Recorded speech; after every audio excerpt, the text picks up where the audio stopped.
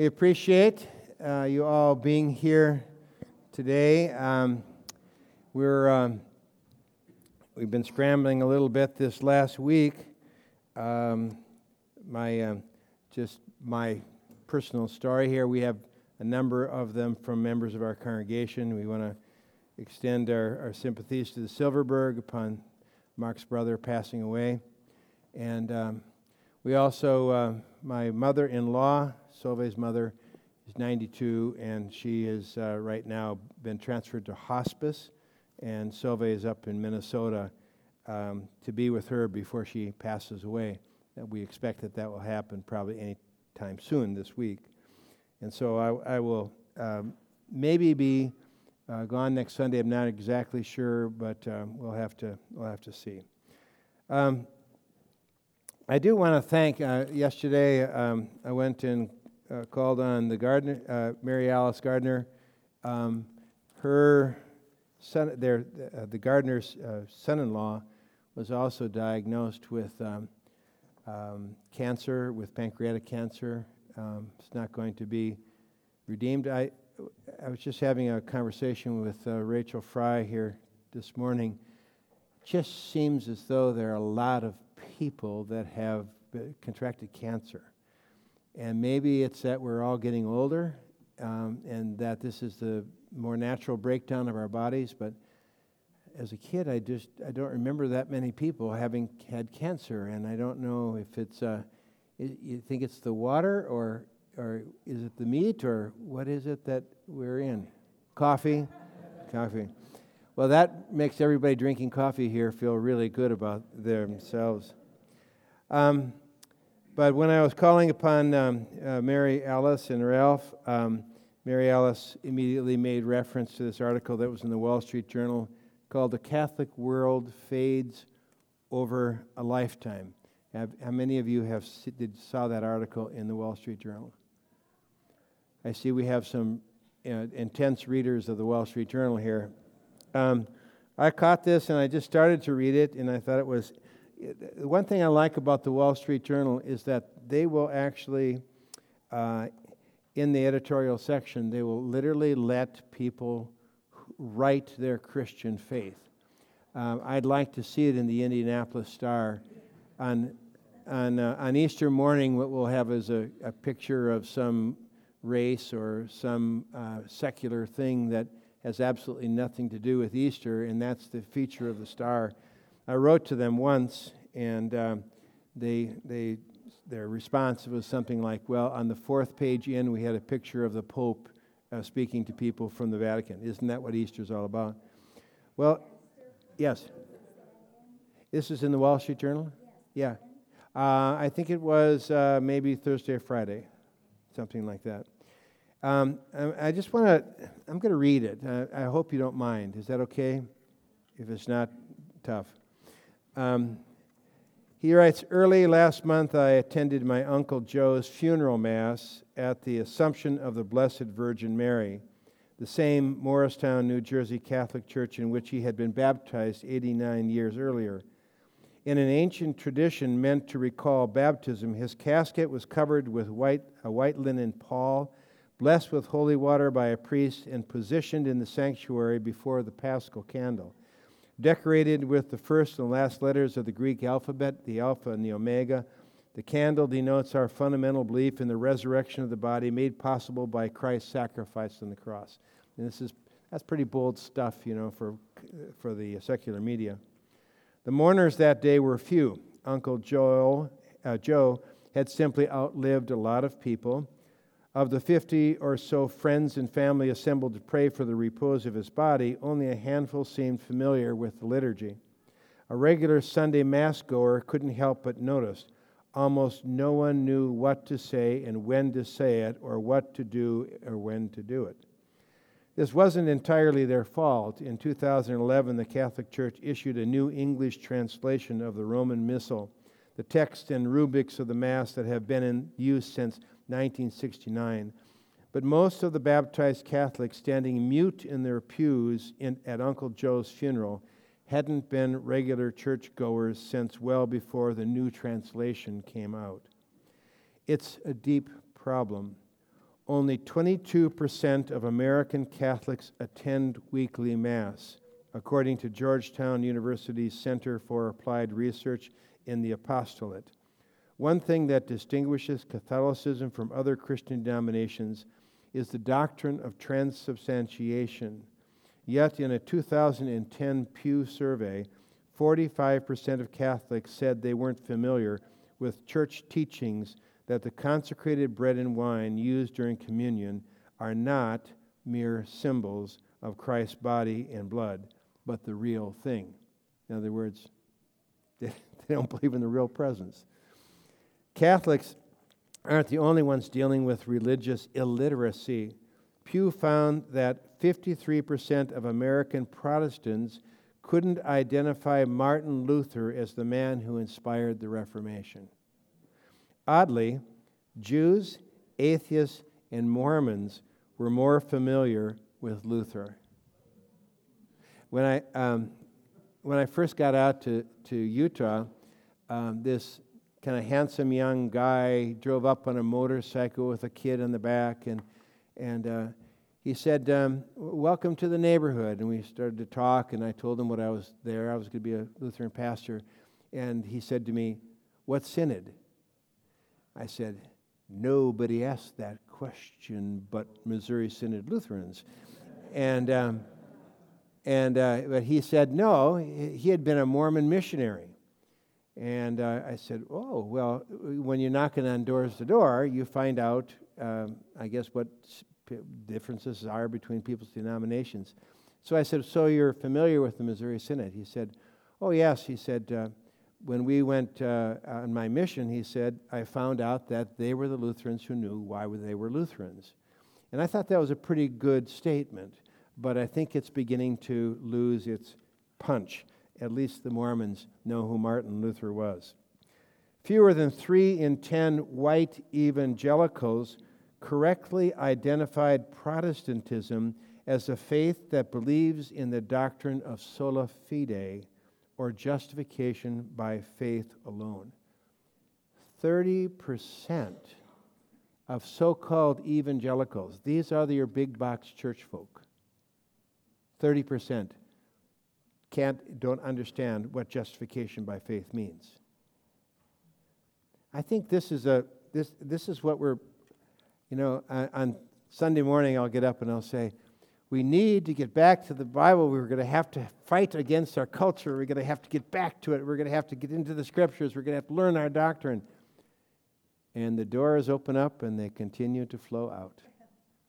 I sometimes, I guess maybe if I started cutting myself or something, that people might feel a little bit more excited. At Uncle Joe's service, the contrast between the modern church and the one into which he was received in 1927 was most noticeable during the prayer of the faithful, the litany of petitions Catholics offer with the request, "Lord, hear our prayer."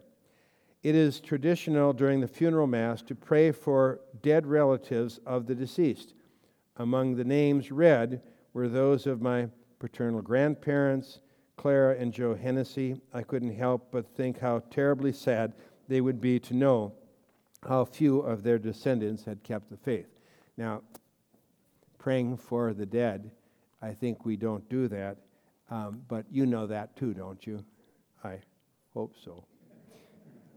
Nestled into a residential neighborhood of 2- and 3-story wood frame houses, Assumption Church exemplifies a 20th century Catholic world that has mostly gone missing.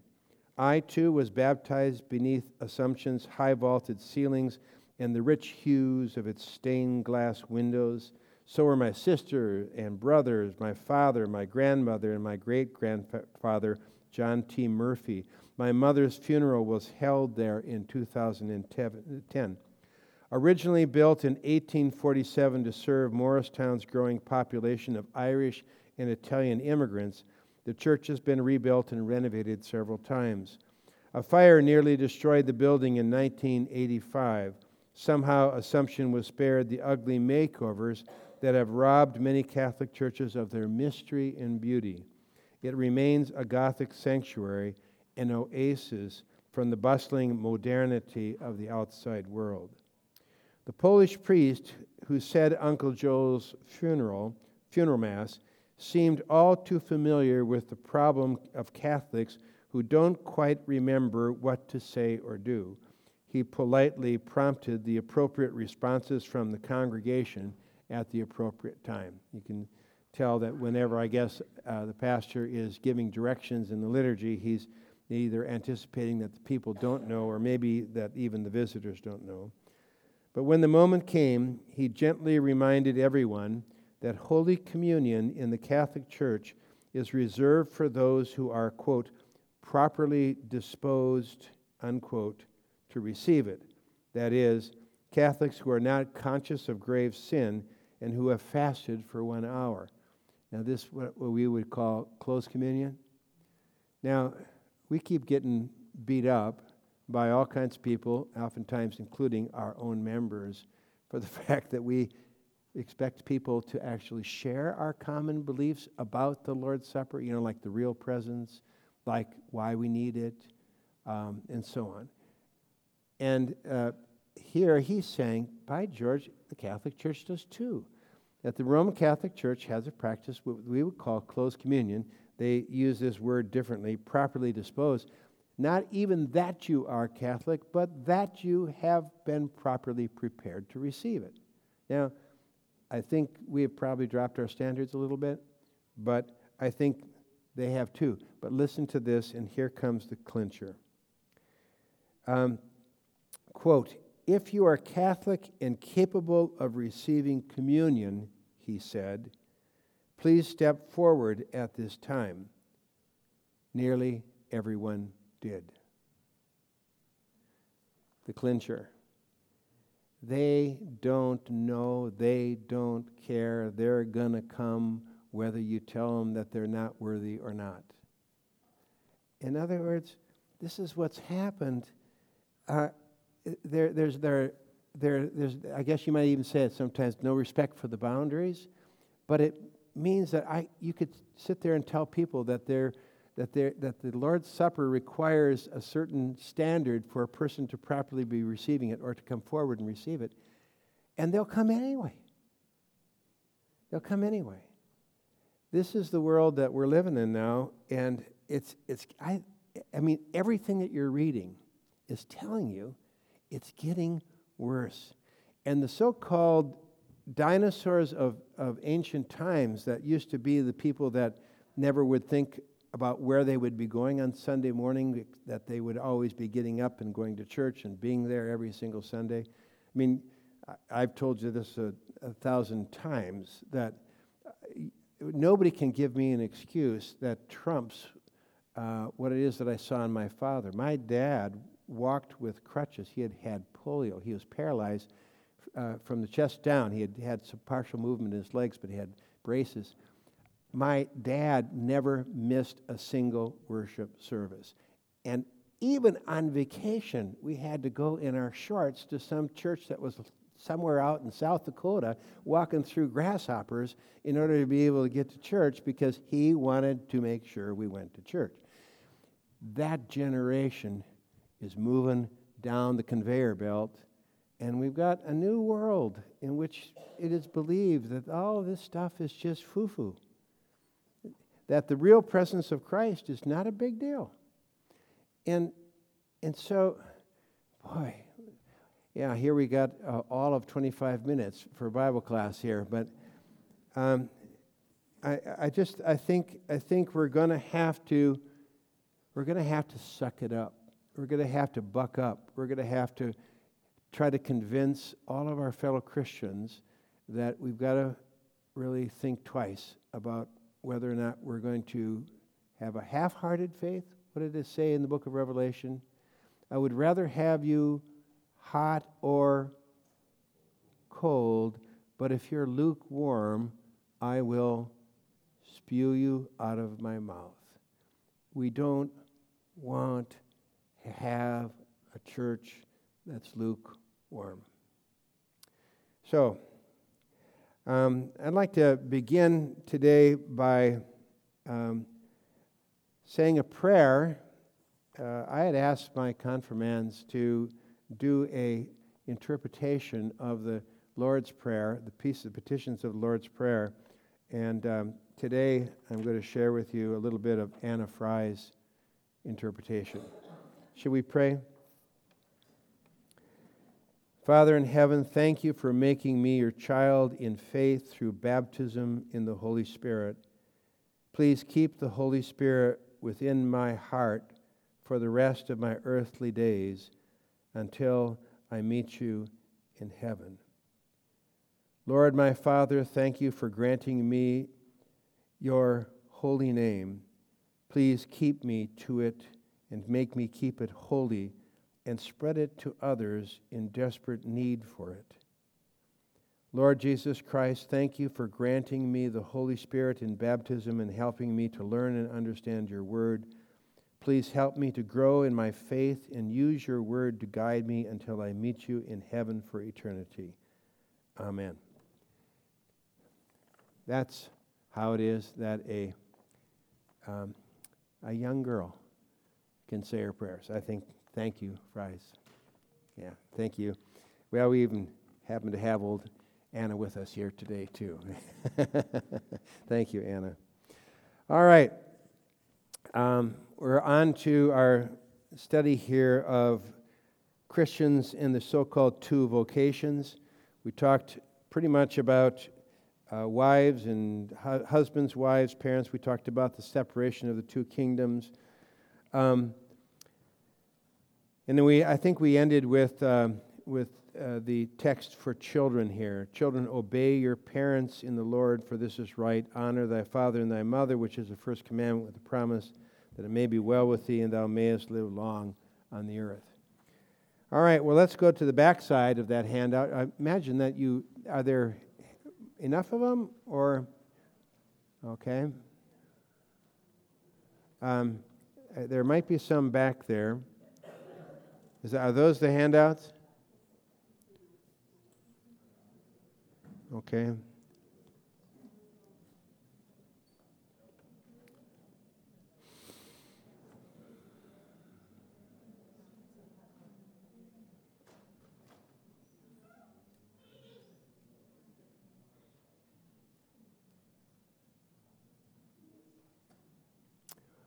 Okay, why don't we read together what our catechism says about male and female servants, hired men and laborers. If you don't have one, we'll just read it for you and open up your ears, and it'll be good enough.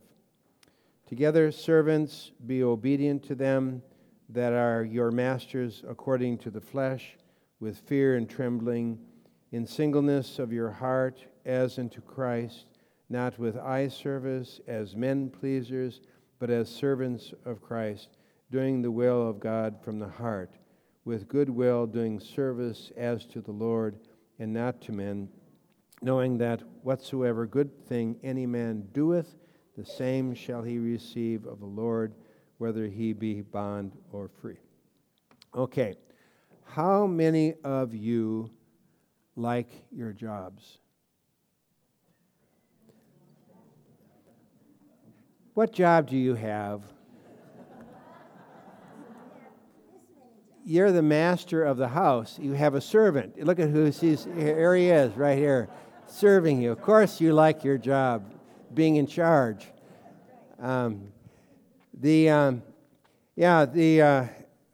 was talking to this pastor, Minka Gunther's pastor, who was down in New Mexico, and he was telling me that he had been a pastor up in Michigan, and that almost all of his parishioners, who he said that they were working in a lot of the automobile factories in Michigan, and what they would do is they would go up, and I guess there's some region of lakes up there that they would all go up and get a little cabin, and their weekends would be spent at those little cabins.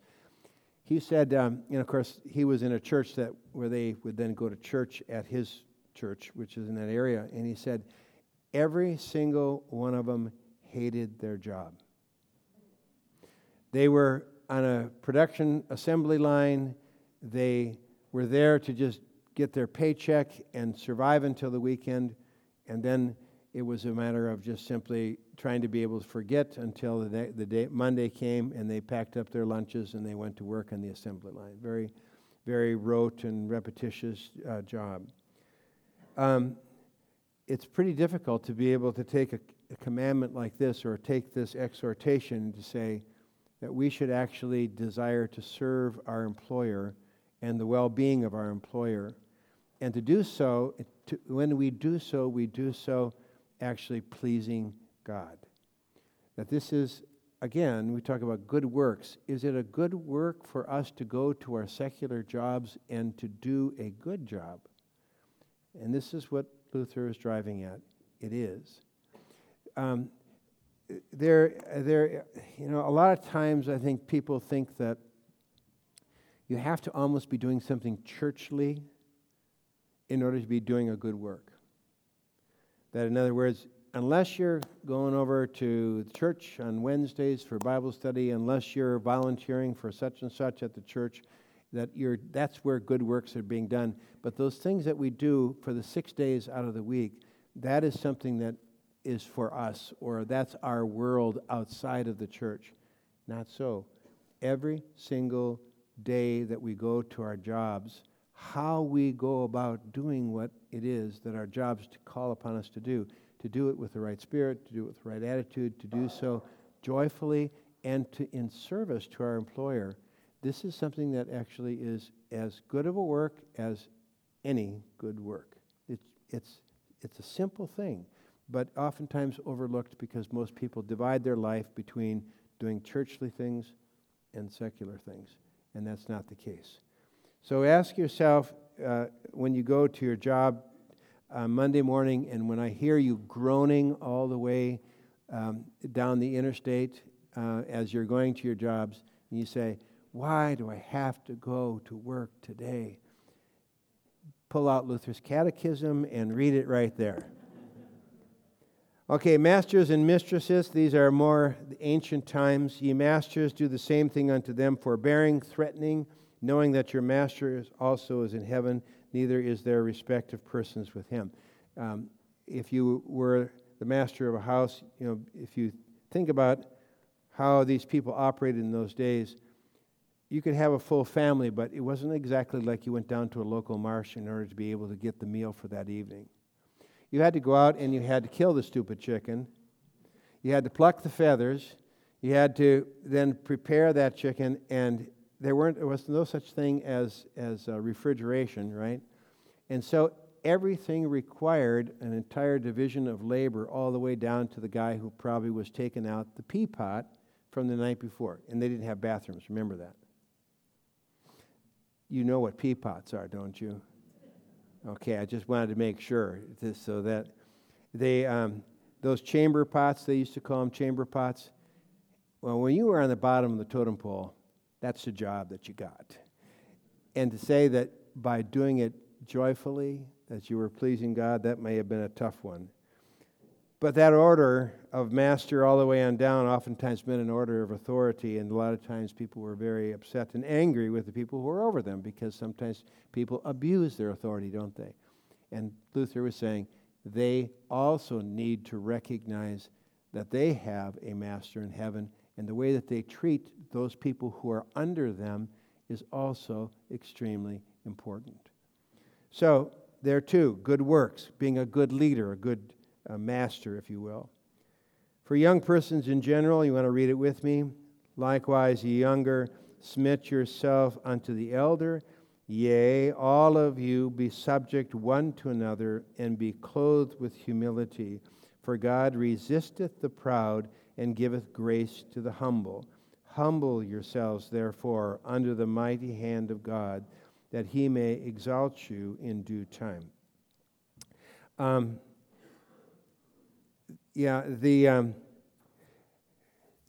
First of all, that fourth commandment, remember how, I don't know how many of you remember being told that you had to bow down before the hoary head. Do you know what the hoary head is? I'm just looking at a hoary one there, and there's another hoary one, and there's a hoarfrost was white, right? A hoary head was a person who had white hair. Now, I think higher levels of dignity should be given to people without hair, but that's just me. We are to whenever I wrote to, there's a lady up in Minnesota who appeared on Facebook, and it turned out that she would be my cousin's daughter. She's married to a pastor. And so you know how this happens on Facebook. Usually it's Hans that paves the way for me. And so I said, "Are you Rachel's daughter?" And she wrote back, "Yeah, I'm Rachel's daughter." And then she said, "I remember going out to Colorado." And she said, "We stopped in at your mother and your father's house out in Colorado." And this is when she was a young girl. And she said, "Your sister was the most respectful little girl I'd ever met in my life. And I felt ashamed of myself after that and tried to improve my behavior." I said, "What sister?" Was this? But it stuck with her, and I think when we show respect for those, it's such a blessed thing to see children who are respectful towards their elders. Now, Ralph told me this last week that in Iceland, that children are expected to become servants to the elderly, right?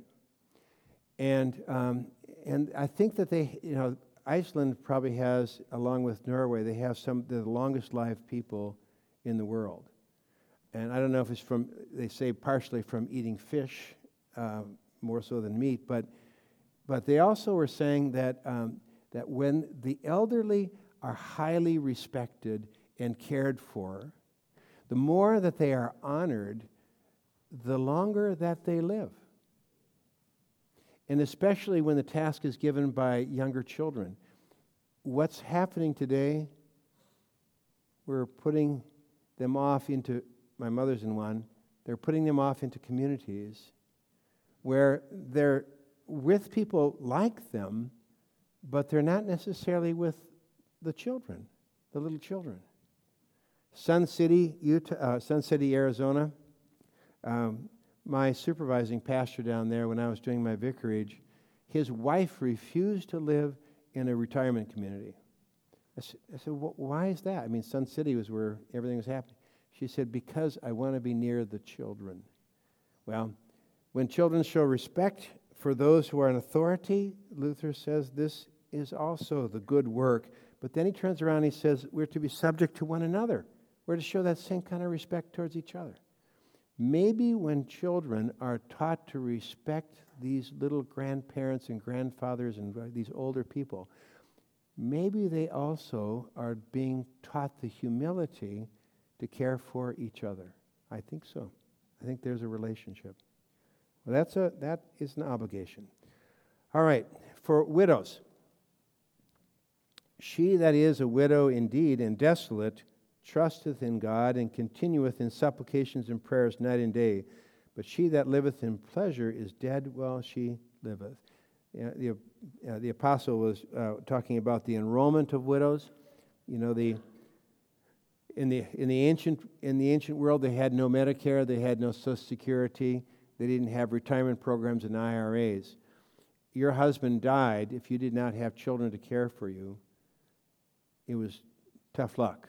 You were going to be out there begging on the streets. And so in the Christian church, what they would do is they would, when one became a widow, if you were elderly and if you were a person who had actually been engaged in Christian charitable works, they would enroll you, which meant that the church had the obligation to financially support you and care for you if you had nobody else to do it. If you did, it was their obligation, and that was told to the Christians, that it was their obligation to care for these elderly people. However, sometimes there were younger widows who would lose their husbands, and then they would want to be enrolled. And the apostle would say, no, they shouldn't be. They should get married again. And then devote themselves, of course, to they were capable of being able to make an income and whatever else not. But he says they should not be living in pleasure, but they should indeed be engaged in continual supplication. You remember the story of Anna, who was in the tabernacle, in the temple.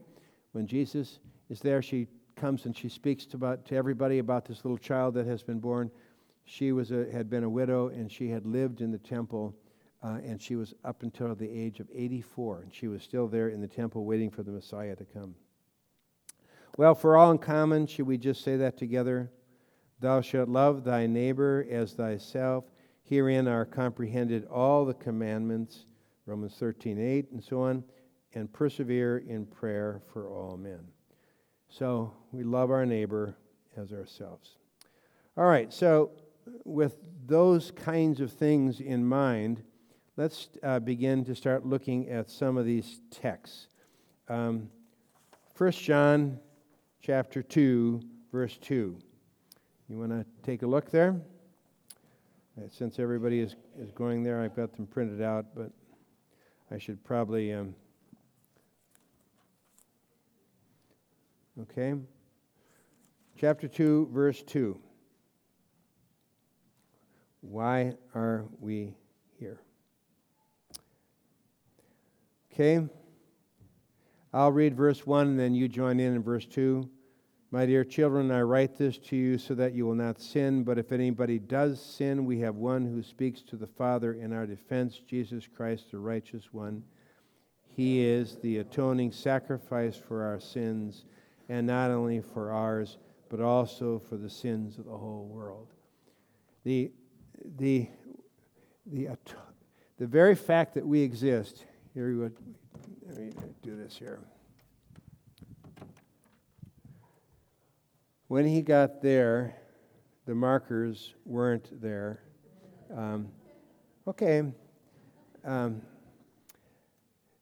If you think of a wheel, the hub of a wheel, you have to always, even in corporations they do this nowadays. I think everybody here works for a company that probably has to have some kind of core values or some sort of a purpose statement, right? You know, and they oftentimes are kind of generalistic. But why are we here? Because Jesus is the atoning sacrifice for our sins. That if we are not here, that atoning blood of Christ is not going to be here for the world in which we live. Now you think of all the things for which people will say, I want to come to church, or want to become a member of a church. Why do you want to be a member of a church? Because it's a community where people are nice. It's a place where we go where it's familiar to us. It's a place where we go and we hear even the Bible preached or discussed. By the way, you know how there was an article that was just out on why people, what makes people choose a church? And everybody thought that it was going to be the music, because the evangelical big box churches do nothing but practically play music. And what did they say was the number one thing that draws people to a congregation?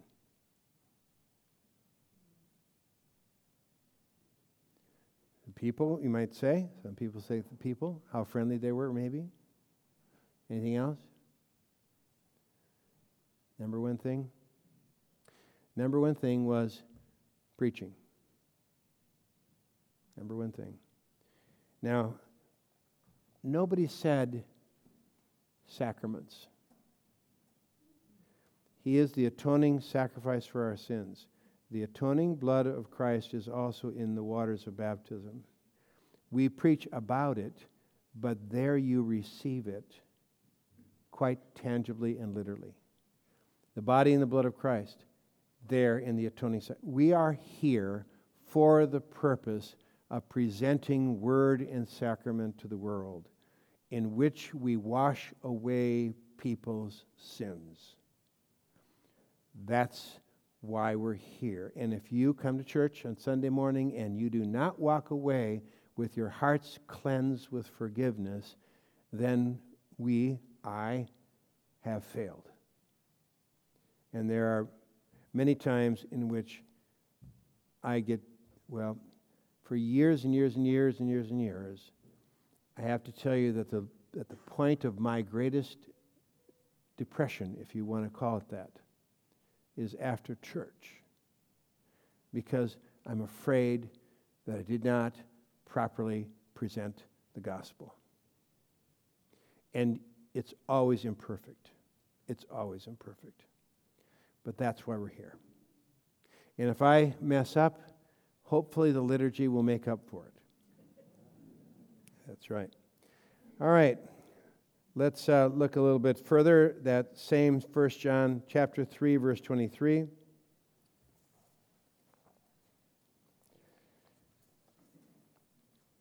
Chapter 3, verse 23. Read it together.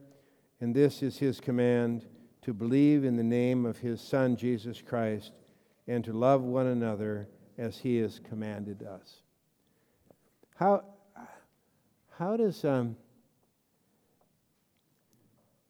do we love each other?